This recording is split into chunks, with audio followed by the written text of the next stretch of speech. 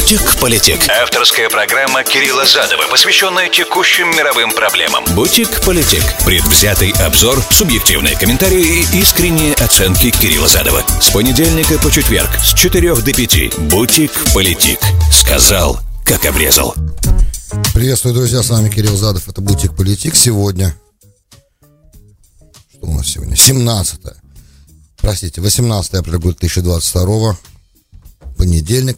Путаю некоторые числа, это бывает иногда. Сегодняшнюю программу по понедельник построим по следующему принципу. Поговорим вначале о естественно, украинской ситуации, что там происходит, что происходит на войне. Потом перейдем, наверное, к израильской теме сразу, потому как ситуация за последние несколько дней усложнилась и для правящей коалиции. Вообще для общей ситуации с безопасностью непростая. Она как никогда не была простой, но сейчас как бы сходятся некоторые моменты в одно, поэтому стоит, наверное, сейчас эту тему поднимать. И дальше посмотрим по выбору. Либо займемся Бразилией, либо Швецией, и там происходят некоторые процессы. Швеция, конечно, более urgent. Я надеюсь, что на все хватит времени. Вот там в Швеции идут сильные бунты, попытки сжигать Коран привели к противостоянию. В общем, беспорядки начинаются сильные. И в развитии ситуация, поэтому тоже, наверное, важно. Поговорим, я посмотрю, на что останется время. Потому что бразильский разговор, он более такой концептуальный. Теоретически пока. Вот такой план на сегодня. Напоминаю, что вы можете мне писать 347-460-0877. Это смс-портал прямого эфира для всех, кто в прямом эфире меня слушает. Нет, к маме Филадельфия. Application iHeart, Application Racer, радио везде в нации. Все остальные, кто смотрит меня на YouTube или слушает на SoundCloud, ищите меня в Facebook, Твиттере, потому что это запись. Ну и, соответственно, можно в YouTube тоже комментировать. Politic. Сказал, как обрезал. Сегодня все передовицы в американских средств массовой информации, я имею в виду печатных, вышли с заголовком о том, что российская ракета нанесла удар по Львову, был нанесен удар по Львову ракетный, 7 человек было убито, также были обстреляны Харьков. И многие, Львов, причем, естественно, все отмечают, что Львов до этого момента оставался фактически в стороне от активных военных действий, поэтому, что позволило Львову стать таким хабом, большим узлом для беженцев, которые оттуда потом дальше двигались в направлении Польши. Я думаю, что вы за новостями следите, все понимаете, тут не обязательно все эти лишние слова проговаривать. И теперь как бы это нарушает статус-кво, который уже сложился. В принципе, было понятно, что будут обстреливаться разные цели, независимо от того, где они, потому как задача России показать здесь, что любая точка в Украине может быть атакована ракетой, чтобы ни у кого не было ощущения безопасности здесь. И это тоже является частью, естественно, запугивания информационной кампании. И, как в любой войне, это делается специально оказывается психологическое давление на соперника, понятно, здесь тоже. Война, как мы понимаем, несет в себе весь этот ужас, весь этот кошмар, смерть, страдания невиновных людей. И нет такой войны, которая бы этого не делала, поэтому задача, естественно, всех является как можно быстрее эту войну остановить, я имею в виду всего мира, сделать все для этого возможное. Мы видим, усилия мировые в основном идут по остановке войны только от тех, кто пытается быть посредниками, и то усилия по переговорному процессу неактивны. Видимо, стороны потеряли аппетит к достижению мира. Так, по крайней мере, то есть договоренности никуда дальше не двигаются, процесс переговорный остановлен фактически. И мы видим, что продолжаются действия по наращиванию группировки, и по некоторым данным уже украинская сторона сообщает, что группировка уже полностью собрана для того, чтобы начать ассолт, то, что называется ассолт, большое наступление на Юго-Востоке, и по некоторым данным украинской стороны это наступление уже началось. В Мариуполе сейчас, просто небольшие сводки из того, что я увидел за последние несколько дней, то, что я понял, что в Мариуполе остался только один очаг сопротивления, это Азовсталь, про который мы уже говорили раньше, это самый, серьезный очаг сопротивления, потому что под ним целый город. И ультиматум, который Россия выдвинула украинской стороне, сдать Мариуполь к тем, кто защищает город, сдать к часу дня воскресенья, он, естественно, был украинская сторона ответила отказом, что дает возможность теперь, скорее всего, Россия прибегнет к штурму, и уже какая-то фильтрация происходит, тех, кто пытается выйти оттуда. В общем, до момента истины, остается совсем немного времени, и похоже, что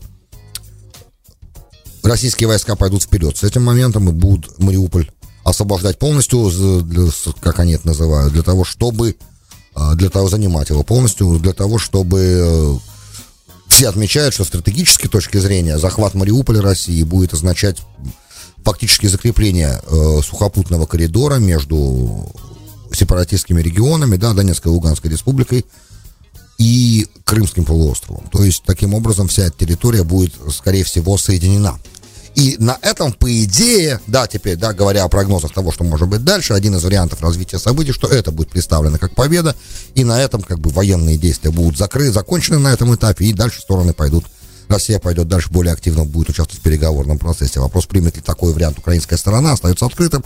И, исходя из риторики, которая сегодня происходит, явно нет, учитывая, что стороны, поддерживающие Украину, продолжают накачивать ее оружием и деньгами. Соответственно, в такой ситуации украинскому руководству, как это не цинично звучит, да, украинскому руководству имеет смысл продолжать,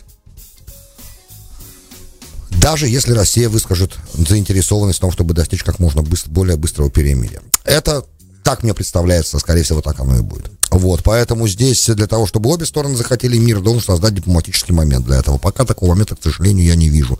То есть, если раньше мой прогноз был, что война закончится в достаточно быстрый срок, сейчас я такой прогноз, к сожалению, дать не могу. Вот пока из того, что я вижу, с того, что происходит в Украине, вот то, что мне сейчас кажется правильным, наверное, сказать. Дальше будет больше. Надеюсь, что новости из Украины, которые будут приходить, будут более оптимистичными, чем те, которыми я сталкиваюсь сейчас.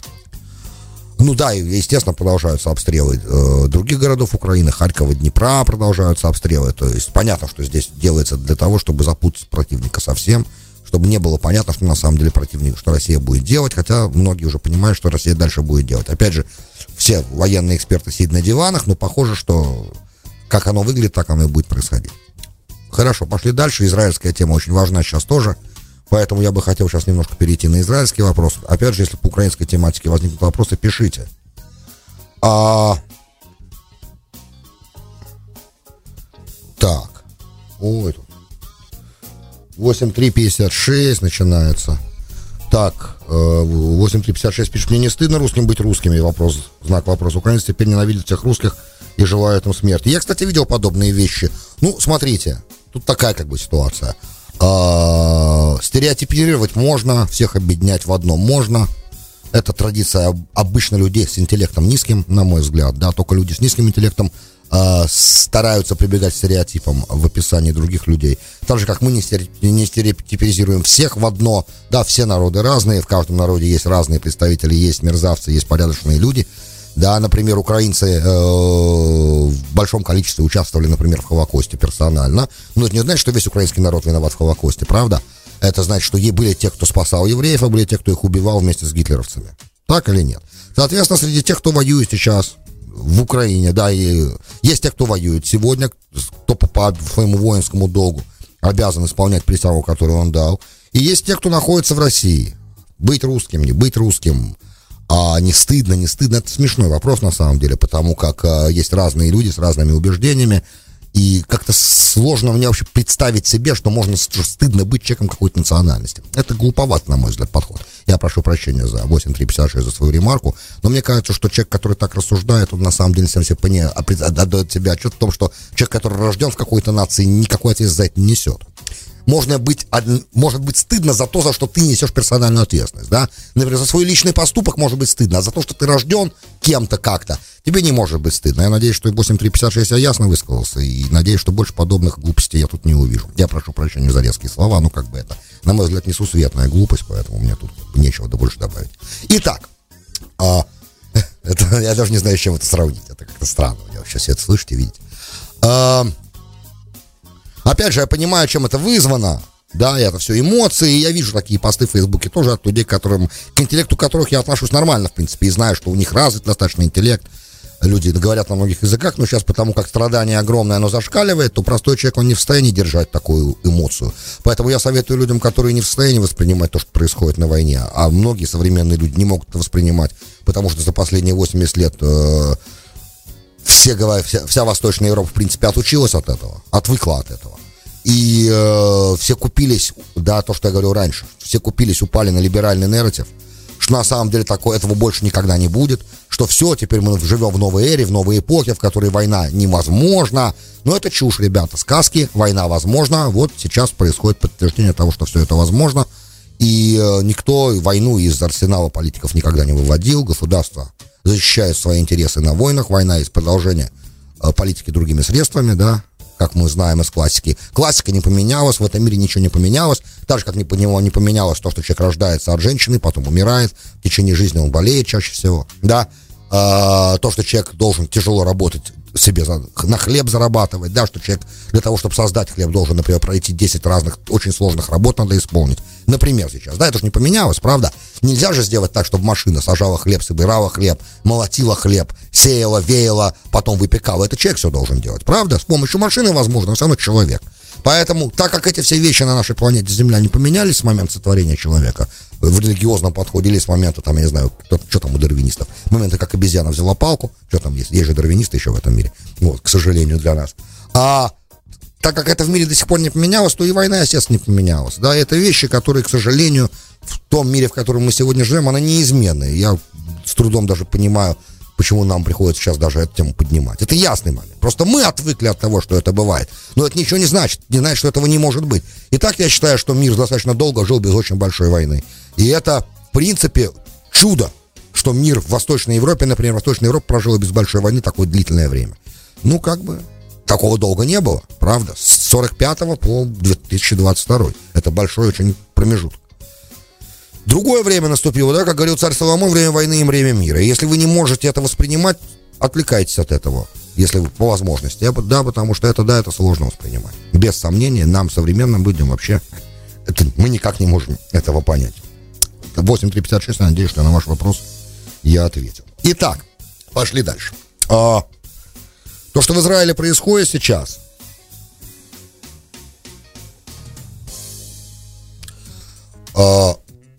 опять же, принципиально нового в том, что сейчас там происходит, мы не видим.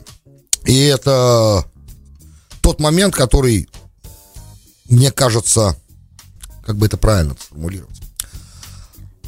Стороны и те, и другие, и та, и другая сторона в данном случае конфликта, он как бы никуда не уходит. Он с 21 года кровавый. 1921 года с первой такой большой резни. А до этого была резня в 19 веке, если не ошибаюсь, в 1678 году.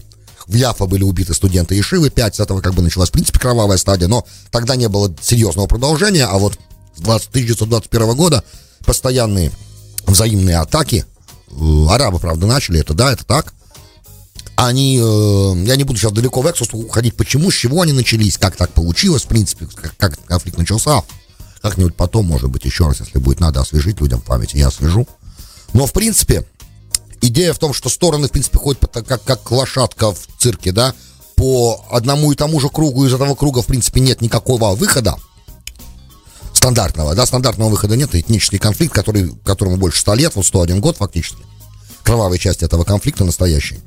И у сторон нет возможности из этой парадигмы выскочить, да, потому как мы знаем, что этнический конфликт, из теории мы знаем, что он решается, особенно длительный этнический конфликт, может решаться двумя способами. Первый способ – это intermarriage, да, то есть когда представитель одной нации женится на представителя другой нации или выходит замуж. Так как в случае с евреями это нельзя делать, да, у нас запрещено, мы не имеем права смешиваться, то, соответственно, религия нам запрещает, то, соответственно, эта опция для решения этнического конфликта, она полностью исключена для евреев.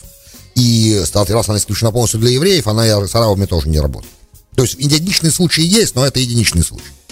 Теперь вторая опция, как решается, как учит нас теория этнических конфликтов, она говорит, что для того, чтобы этнический конфликт решить, у меня когда-то год назад или 1,5 или 2 была программа на эту тему. Для того, чтобы этнический конфликт решить, для этого нужно создать новую реальность какую-то. И в этой новой реальности, когда две эти нации, которые воюют между собой достаточно долго, 100 лет это много, они перед лицом этой новой опасности или в лице этой новой реальности находят новые формы, новые смыслы, объединяются, короче. И это тоже есть решение этнического конфликта. Подобным вариантом было бы много вещей. И такой вариант работает. Например, план Трампа, если бы обе стороны его поддержали, например, план Трампа, сейчас я его привожу просто как наиболее последний, не как идеальное что-то, а как что-то, что теоретически имело возможность быть решением. Да, длительным, более долгим, чем, например, то, что я предлагал. Но зато менее затратным для Израиля. Да, то есть план Трампа был часть аннексировать территории, часть на другой части территории создать что-то типа Объединенных Арабских Эмиратов, Иудеи, Самарии, что-то такое, да, и потихонечку такую типа конфедерацию палестинских городов, что-то типа такого, да, и вот таким образом дать им свою государственность, но не, чтобы они не имели общей тесной армии. То есть тут все условия, которые, когда Ягу в Бараланской речи осветил, они все как бы есть. Да, нет палестинской армии, нет суверенитета над воздушным пространством, охрана границ только Израилем осуществляется и так далее, и так далее. Не хочу опять все снова перечислять. Там были хорошие 5 принципов, которые полностью как бы сводили на нет само понятие палестинского государства, но давали ребятам паспорта и так далее. И не заставляли израильтян смириться с большим количеством арабов, граждан Израиля новых, да, что в итоге привело бы к соотношению 60/40. Это бы, например, да, или тотальная аннексия Иудеи и Самарии и раздача вида на жительство всем арабам, проживающим на этой территории, с последующим предоставлением гражданства лет через 20 тем, у кого хороший рекорд. Например, да, то есть то, что я предлагал, писал. Это как бы, да, это вариант создания новой реальности, да, такая новая реальность теоретически может этнический конфликт решить в соответствии с теорией, да, этнических конфликтов. Но это все слова, теории, болтовня. Я вот с израильтянами, когда говорю, я говорю, ребят, давайте все аннексируем как бы и раздадим грин-карты арабам. Откроем потихонечку, уберем стену, не быстро, не сразу, но потихонечку, да, чтобы они все могли в Израиле работать, получать пособие. Они говорят, мы на это не можем пойти, потому что ситуация с безопасностью ухудшится, и они начнут нас убивать. Ну, во-первых, они сейчас убивают. Во-вторых, и так арабы из Иудеи и Самарии, иногда их можно встретить на тель-авивских пляжах тоже. И те арабы, которые живут в Израиле с израильскими паспортами, они обязательно будут на тех же пляжах месяц и время. Все равно. И вы уже давно с ними живете. А разница, как мы сегодня уже начинаем потихонечку понимать, между арабом из Хайфы и арабом из Иудеи и Самарии не так много. Разница не такая большая. У одного есть израильский паспорт, другого нет никакого. Да, есть только разрешение приехать в Израиль, поработать, например. Но в любом случае мы видим, что теракты совершают и те, и другие. Поэтому. А и те, и другие соединены родственными связями. Поэтому рано или поздно эту проблему надо было решать. Ну вот вы слышали тут профессора Ефраима Инбара, который сказал, что только статус-кво возможен, ничего нельзя другого, решать мы ничего не можем. То есть этот этнический конфликт не имеет решения, если не создавать этой новой реальности. А на новую реальность у израильтян нет аппетита, да, никто не готов рисковать. Короче, ни план Трампа не пошел вперед, ни другие варианты с тотальной аннексией не пошли вперед. В общем, ничего не пошло вперед. И раз так, стороны ходят, как лошадки в цирке, по одному и тому же кругу. Вот совпадает Рамадан с Песахом, да, у нас праздник Песах идет, у ребят праздник Рамадан идет. Я вам рассказывал свой опыт несколько пятниц назад, когда я из старого города от Стены Плача поднимался к Явским воротам и увидел толпу, идущую, это пятница была, да, толпу, идущую после молитвы с Храмовой горы. Это огромная толпа, ощущение у меня было, надо сказать, не очень приятное, я в первый раз это увидел. Я отошел в стороночку и подождал в маленьком переулочке, когда ребята пройдут. Но если в этот момент бы что-то подобное тому, что происходило, допустим, последние несколько дней вокруг Храмовой горы в старом городе, да, на самой Храмовой горе произошло бы, мне бы не поздоровилось, например. Неизвестно, вышел бы я из этой потасовки живым, например, что толпа была огромная. А что произошло? Значит, ребята, евреи собирались, например, как один из последних примеров, да, сегодняшний день, вчерашний день, да, когда ребята собирались на благословение коэнов, есть такая у нас традиция, у стены плача, например, полетели камни, начались беспорядки, войска, евреи вообще в Песах хотели заходить, подниматься на Храмовую гору и молиться на Храмовой горе. Как бы арабы обвиняют евреев в том, что нарушает статус-кво.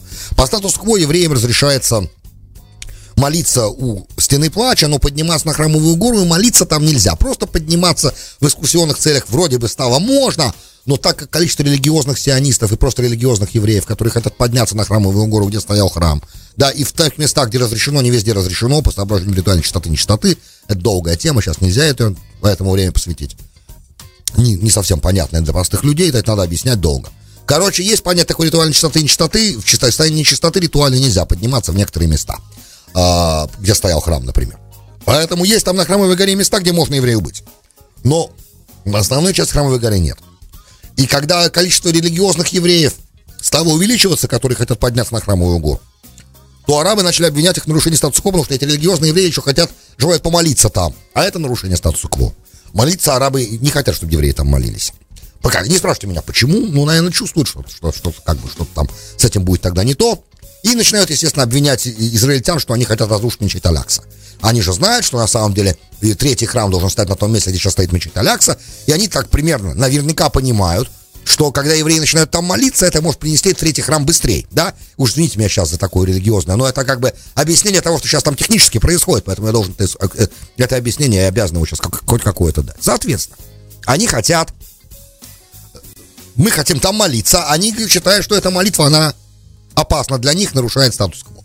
И полиция, в принципе, не дает молиться. Но вот кульминацией всего стал визит вот недавно, вот последнего обострения. Кульминацией стал визит на Храмовую гору группы религиозных евреев с полицией вместе для охраны. А до этого был момент, что несколько человек хотели там даже принести пасхальную жертву. Вот буквально позавчера, в пятницу. Ну, им этого, естественно, не дали сделать, но факт об этом стал известен. Да, то есть информация об этом стала известна. Что попытка такая была совершена, что тоже, естественно, беспокоит арабскую сторону. Ну, когда заходит армия, полиция на Храмовую гору, начинаются, как бы, естественно, приклады, дубинки, слезоточивый газ. Потому как надо порядок восстановить. А порядок так просто не восстанавливается, значит, появляются раненые. На этом всем фоне происходят усиленные меры по обеспечению безопасности, сокрытие, закупорка территории, естественно. И аресты в Дженине, откуда выходил последний террорист. Идут рейды в Иудее и Самарии. Израильская армия заходит на палестинские территории, типа под которые, ну, те, которые должны быть под контролем Area, да, которые под контролем палестинской автономии, но так они не в состоянии были обеспечить, чтобы эти террористы оттуда не вышли. То, естественно, израильтяне, израильская армия заходит, арестовывает их, сталкиваясь с сопротивлением, периодическими перестрелками, убивает, естественно, уже, по-моему, палестинцев 55 за все это время погибло с момента вот последней волны террора, когда 14 израильтян погибли, вот, и при этом, при случае, для того, чтобы арестовать подозреваемых, и для того, чтобы превентивные меры осуществлять, происходят эти операции и стрельбы. Происходят в течение этих операций, вот уже 55 убитых с палестинской стороны, и я видел сегодня госпиталь, мне, может быть, цифра слишком большая, могу ошибаться сейчас, но, простите, 55 это цифра раненых, которые с момента начала привезли в госпиталь Дженина, я сегодня видел об этом сюжет. Да, что госпиталь Дженина переполнен ранеными вот в результате столкновения с израильской армией, которые там есть. Раненых некоторых показали, некоторые ранены тяжело. В общем, ситуация на самом деле накаляется, и на фоне всего этого член коалиции от партии РАМ Мансур Аббас, то есть он глава коалиции, он глава фракции РАМ, исламистской партии, которая в коалицию входит, приостановил членство в коалиции. Значит, чем это грозит? Уже 60/60, правда, после депутата Сильман уже, которая вышла. О чем я вам рассказывал на прошлой неделе. И таким образом большинство коалиция потеряла. Сейчас есть любой из депутатов, который выходит, если, то коалиция теряет большинство, становится 59. И с этого момента голосование может привести к распуску правительства. Простое голосование, большинством голосов можно правительство распустить. Это не факт, конечно, что те депутаты, которые вышли из коалиции или которые приостановили в ней свое действие, будут голосовать за распуск правительства, но теоретически это сейчас возможно становится, и совсем уж сильно зашатались ноги у правительства Беннета Лапида. К чему это может привести? К третьим, для начала, к 5 выборам за 3 года, для начала. К тому, что премьер-министром станет Яир Лапид, потому как такой коалиционный договор, что в случае, если если Беннет не остается премьер-министром до конца, то есть как бы его часть сделки не исполняется в том плане, что у него нет всего этого времени, которое он должен проправить, то есть 2 лет у него не появляется, и это автоматически приводит, да, то есть как бы коалиция распускается до момента, когда Лапид заходит на позицию, все время, что должен быть там временный премьер-министр, им становится Яир Лапид, да, до выборов следующих. Таково условие, чтобы уже точно никто никаким образом не смог исполнить то же самое, что Нетаньяху с Ганцем исполнил. Распустив коалицию, Ганц не стал альтернативным премьер-министром. Эти уроки все были выучены. Теперь Лапид точно станет премьер-министром в какой-то момент. Но может стать прямо завтра, буквально, если коалиция, если правительство будет свергнуто сейчас простым голосованием. Вот примерно, что нужно знать, то, что в Израиле происходит. Стороны, опять же, двигаются по точной парадигме того, что происходило и раньше. Как только возникали слухи того, что вот статус-кво на Храмовой горе нарушается, уже ракета из Газа, как я понимаю, прилетела. То есть теперь все, то есть до этого Хамас. Что такие вдруг протесты начались? Потому что Хамас там подстрекал. Все говорят, израильские политики, что на самом деле вся эта последняя волна, это действие подстрекательства Хамаса. Хамас подстрекал, а теперь уже и выстрелил ракеты. И раз так, теоретически возможен ответ, скорее всего, этот ответ будет. И если он будет, то вот вам и повторение мая 2021 года. Вот так примерно это выглядит. И, честно говоря, многие этого не хотят, но похоже, что стороны вот четко совершенно идут непосредственно в направлении очередного военного конфликта с Газой.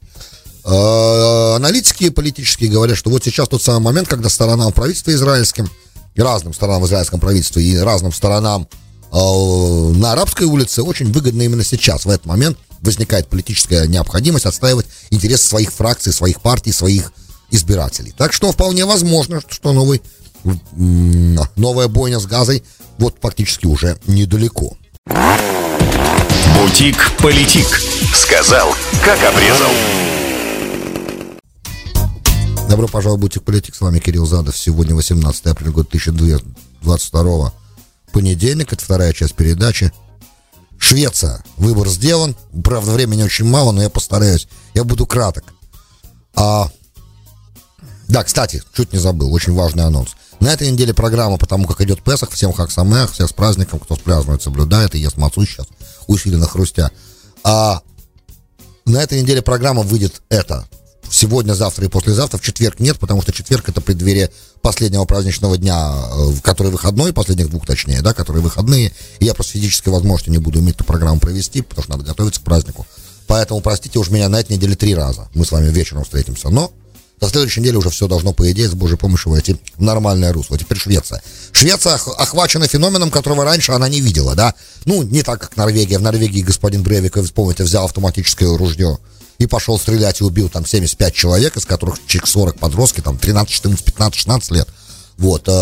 Марксисты, мусульмане. Это сделал Брейвик, заявляющий ответственно, что если сейчас его отпустить, он продолжит это делать, поэтому продолжает находиться в тюрьме. А вот есть такая партия в Дании, ее глава Расмус Палаудан, он, я так понимаю, что у него двойное гражданство, он имеет и датские корни, и шведские, но в принципе у него он шведский гражданин, датский гражданин, и так как скоро в Швеции выборы парламентские, он планирует раниться, то есть избираться в шведский парламент, хотя партия датская, это ультраправая датская партия, но Швеция и Дания очень близки, хотя между ними, кстати, тоже были войны, хотя Швеция и Дания фактически один народ. Я был в Швеции, они спокойно о датчанах говорят как о своих братьях, как бы все нормально, но войны между ними были, и достаточно серьезные войны, резали друг друга только в путь, а просто для всех тех, кто сомневается, что такое бывает еще где-то и бывало, это всегда есть, это называется гражданская война, окей, для тех, кто этого не понимает. Так вот, сейчас они очень близки, естественно, политически. Ну да, не член НАТО, Швеция пока нет. И пока все, значит, там в Швеции были озабочены украинской войной, чувак этот, как же, все время забываю его, Расмус Палаудан, он, объявил, что он будет ездить с разными ультраправыми митингами по Швеции и сжигать Коран публично в течение своей избирательной кампании. Пытались это по суду остановить, но суд сказал: ребят, свобода слова, можно делать. И он, окрыленный, начал ездить и сжигать. 2 Корана сжег. И начались дикие протесты. С одной стороны, протестовали арабы, коих в Швеции немало. Ну, в Мальме, например, только в одном Мальме 40 тысяч палестинских беженцев. Можете себе представить. Но в основном бунтует молодежь. Про молодежь шведскую я вам рассказывал. И они, да, не хотят, чтобы исламские ценности доминировали и были на показ, как бы. Потому что эти исламские ценности чужды шведской культуре. Понимаете? Такое объяснение. И вот дядечка ультраправый ездит, агитирует, но, правда, приостановил всю эту деятельность по сжиганию Корана пока, потому что на своей странице в Facebook он сообщил, что шведское правительство больше не гарантирует моей безопасности, потому как арабы же тоже в него там кидают коктейли Молотова в эти группы, то есть происходит столкновение еще, и когда полиция пытается их разнять, то происходит столкновение с полицией, уже много полицейских офицеров пострадало. Глава полиции Швеции говорит, что это продолжаться больше не может, мы должны что-то делать, главное, надо запретить им сжигать Коран. Да, по всем позициям, да, я уже не говорю о том, что они там обвиняют мусульман в разных вещах, но женщины и дети, да, они-то чем виноваты, в принципе, да, что они, опять же, к вопросу 8386, да, не стыдно ли быть русским, да, та же самая штука, не стыдно ли быть мусульманином-арабом, например, также в Швеции спрашивает молодежь, тебе не стыдно носить хиджаб на голове, да, например, и сжигают Кораны, то есть, опять же, быдло в своей толпе, неважно в какой стране, в Швеции или в России или в Украине, или везде есть быдло, обязательно, огромная масса скота, которая падает на нацистскую пропаганду, да, которая падает на, ультраправую пропаганду, я имею в виду под нацистской, ультраправую, да, которая падает на разные всяческие вещи, начинает махать национальным флагом и кричать, что все остальные не могут тут находиться, да, должны быть немедленно изгнаны, потому что они не соответствуют нашей культуре, нашим культурным традициям. Это общий тренд, это свойство быдла подобными вещами оперировать. И лидеров разных популистских, которые этим быдлом манипулируют. Ну, что же тут сделаешь-то? Вот так, к сожалению, такова реальность. Когда человек быдло, им просто манипулируют. Да, разные вещи можно ему сказать, и он начнет с факелом и с вилами бежать, убивать, громить, сжигать, бросать коктейли Молотова и так далее, и так далее. К сожалению, это реальность мира, в котором мы живем, она всегда такое была, и ничего из либерального нарратива, которым мы сталкивались в последнее время, эту реальность не поменяла. Вот, ребят, грустный месседж, на самом деле, самый грустный, который я вот за свои 52 года уже успел убедиться. Вот так оно пока, к сожалению. Станет ли лучше, не знаю. Но теперь шведской полиции надо думать, что же делать с этой свободой слова, да, и каким образом сделать так, чтобы можно было наконец-то уже всю вот эту страшную страницу, да, национальной ненависти, межрасовой, межнациональной ненависти прекратить. Уж хотя бы в каком-то месте, типа благополучной Швеции. Друзья, большое спасибо, что были со мной. С вами был Кирилл Задов. Вы слушали «Бутик Политик». До встречи завтра. «Бутик Политик». Сказал, как обрезал.